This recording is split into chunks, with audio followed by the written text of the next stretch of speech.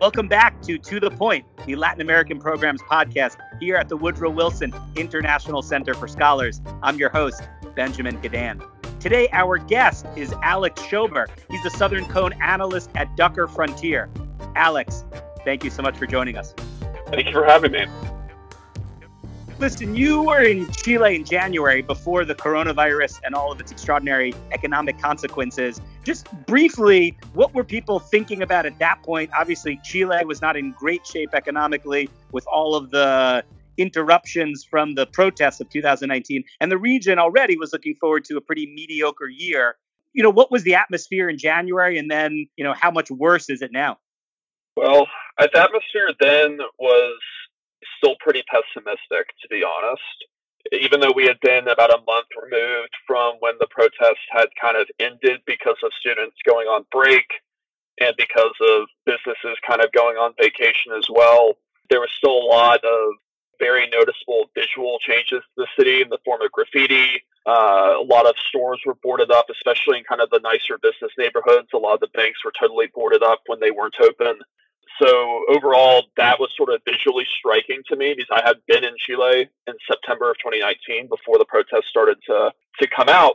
And from a business perspective, I think everyone was pretty much in agreement that January and February were going to be just temporary hiatuses before protests began in March and April before the constitutional vote. But of course, the coronavirus has totally upended that.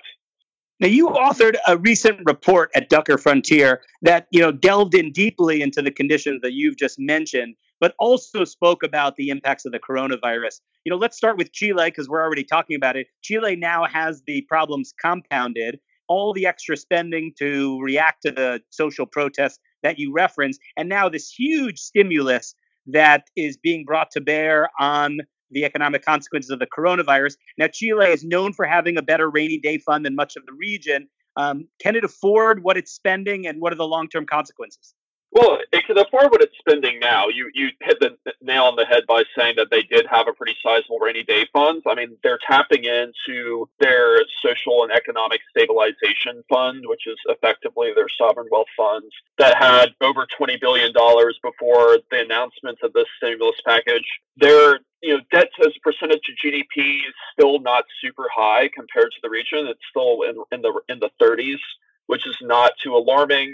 They've had years and decades of fiscal austerity and, relatively prudent policy in that regards. So, I mean, you kind of ask yourself, well, if you're saving up for a rainy day, this is the rainy day. And, they're going to be increasing social spending by probably over 10% on an annualized basis in 2020. In 2021, you're probably going to look at some of the leftovers of that as well. But I will say that this amount of social spending is clearly not sustainable for any economy. I think this is kind of the general question that we're asking ourselves at my company, DuckerFrontier, right now, is what does the fiscal situation for some of these countries look like in 2021, 2022, and beyond, when we've kind of come to realization that the amount of spending that's happening from a lot of these economies, in particular Chile, Peru, and Brazil has another pretty big fiscal stimulus package as well.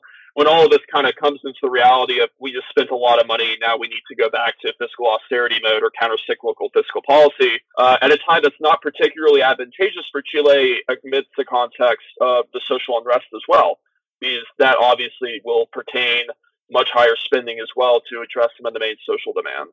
So what does Chile or other countries in the region get for this additional social spending? As you mentioned, it's probably not sustainable even in Chile. In places like Argentina, all the more so, they're printing pesos to be able to afford it with a massive deficit when they're already on the verge of default.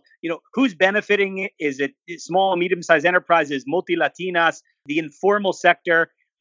Who is getting the stimulus spending? Is it the companies that, for example, you interviewed for your recent report, over 80% of which reported that they're not going to meet revenue targets this year? 52% think as much as 20% under what they had hoped. So which of the companies are benefiting from this extraordinary stimulus? Yeah, that's a great question. We have put together a resource that's been tracking the economic stimulus packages in the region, the social distancing measures laid out by the governments, obviously. And what we've noticed, the trend is that most of this economic stimulus is being really aimed for cash flow relief to small and medium-sized enterprises, multi-Latinas, not so much the companies that I represent, which are larger multinational companies, mostly based in the U.S., Europe, a few of them in Japan.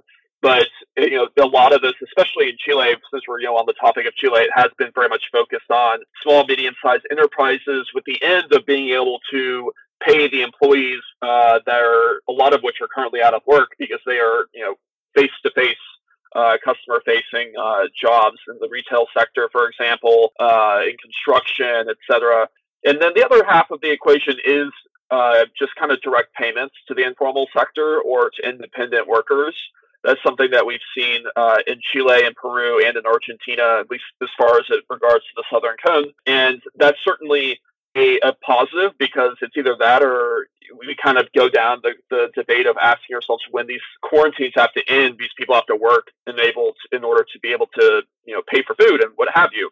So the good thing is that there is money going right now, but unfortunately the spending is not going to be able to continue forever, which makes us also think that the quarantines won't be able to last forever. So that's kind of where the economic stimulus is lying right now.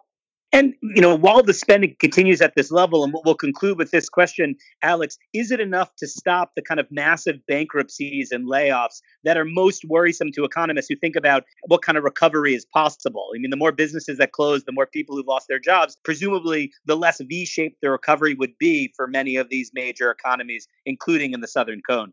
That's a really good question, and something that I'm very concerned about as far as kind of the 2020 and 2021 outlook for Latin America from both a social and an economic perspective, because you have to take into consideration that so much of Latin America is hired by small and medium-sized enterprises or in the informal sector. Most of Latin America has informal rates of at least 50% or around 50%. So, all of this is definitely pretty concerning. Alex Schober, Southern Cone analyst at DuckerFrontier, co-author of a new report on economic prospects in Latin America with a particular focus on the impacts of the coronavirus. Alex, thank you so much for joining us on To The Point.